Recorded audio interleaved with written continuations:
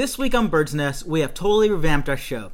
We're going to bring you more of the content you want with our new format.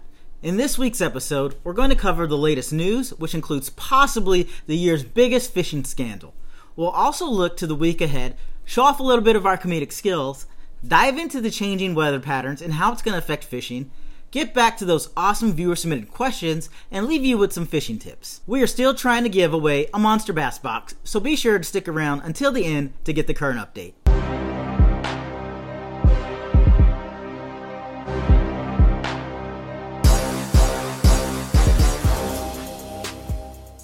Welcome back to Black Widow Fishing. I'm Bryce. If you're new here, we cover all things fishing, from products and services that can improve your skills or enjoyment of the sport to current news coming out of the fishing industry. If this sounds like something that interests you, please hit that subscribe button, as it really helps the channel out. With the fishing industry being so big and our time being so limited, we can only cover a small portion of the news. So let's jump right into what we felt was the most important news for this week. This past weekend, Wild West Bass Trail held their Northern California and Pacific Northwest Teams Tournament at Lake Shasta.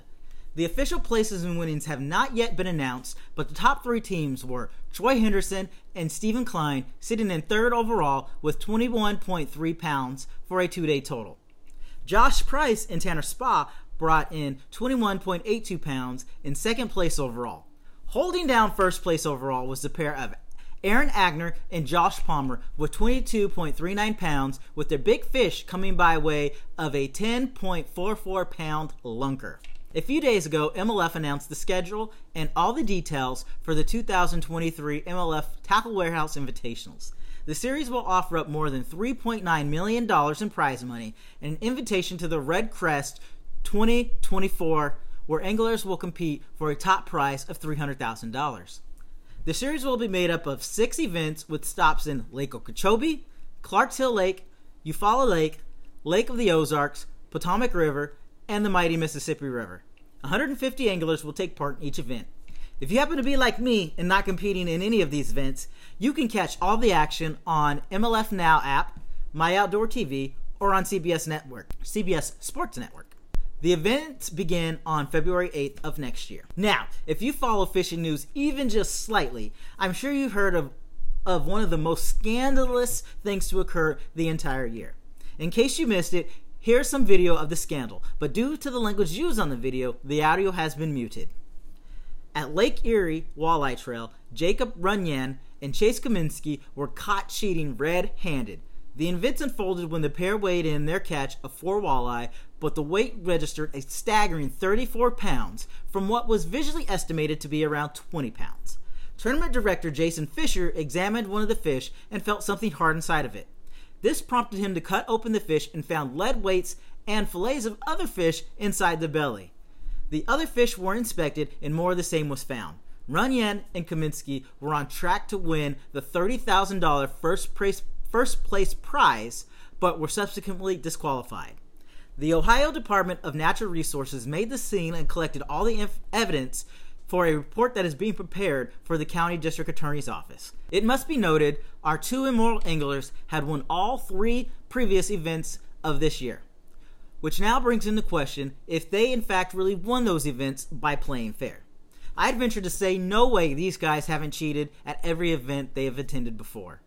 I wholeheartedly implore every single tournament series and director in the country to permanently ban these two from ever competing again. Beyond being totally shocking with how many questions remain about how this could happen, it is downright disgusting. It is one thing to trick a fish into eating artificial bait, but it is beyond reproach to force lead weights down their throat in an unsavory bid to win a tournament. The fact of the matter is that there are cheaters everywhere, and the fishing industry is no different. As fishing gains more popularity, the likelihood of a cheater being on the roster of anglers in an event increases as well. Cheaters are greedy, and greedy people always get caught. Hopefully this stands as a reminder to all those who may be thinking about cheating or have done it in the past to play by the rules.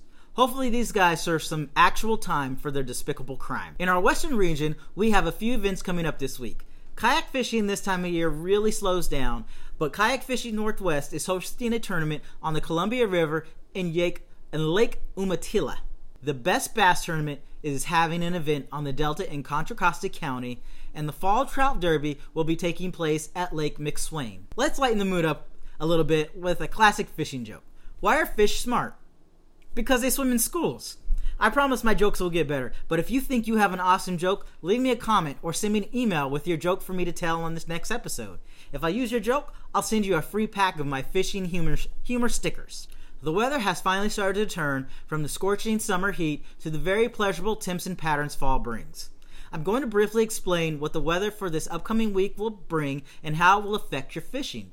The weather in Northern California is going to remain mostly mild in the high 80s to low 90s through the week. Expect general wind to be light around 5 miles per hour and virtually zero chance of rain. With the lows beginning to dip into the mid-50s, you can expect the water temps to begin cooling off, really kicking off that fall transition in more locations throughout the state. Now would be a great time to start brushing up on your finesse techniques or your offshore fishing skills. This is the part of the show we like to highlight some new products that we think will improve your fishing or are just downright cool. If you've watched my channel for a while, it is no secret that I truly enjoy any type of mystery box.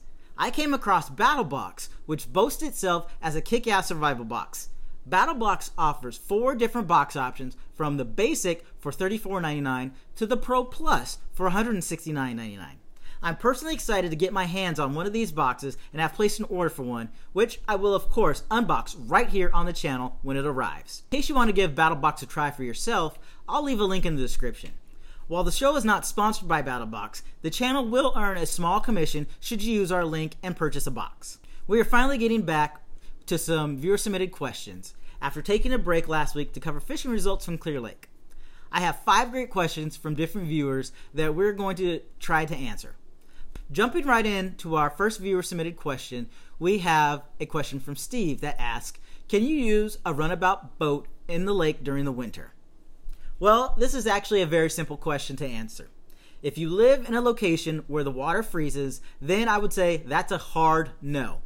If you live in a climate that doesn't have icy water, then sure you can.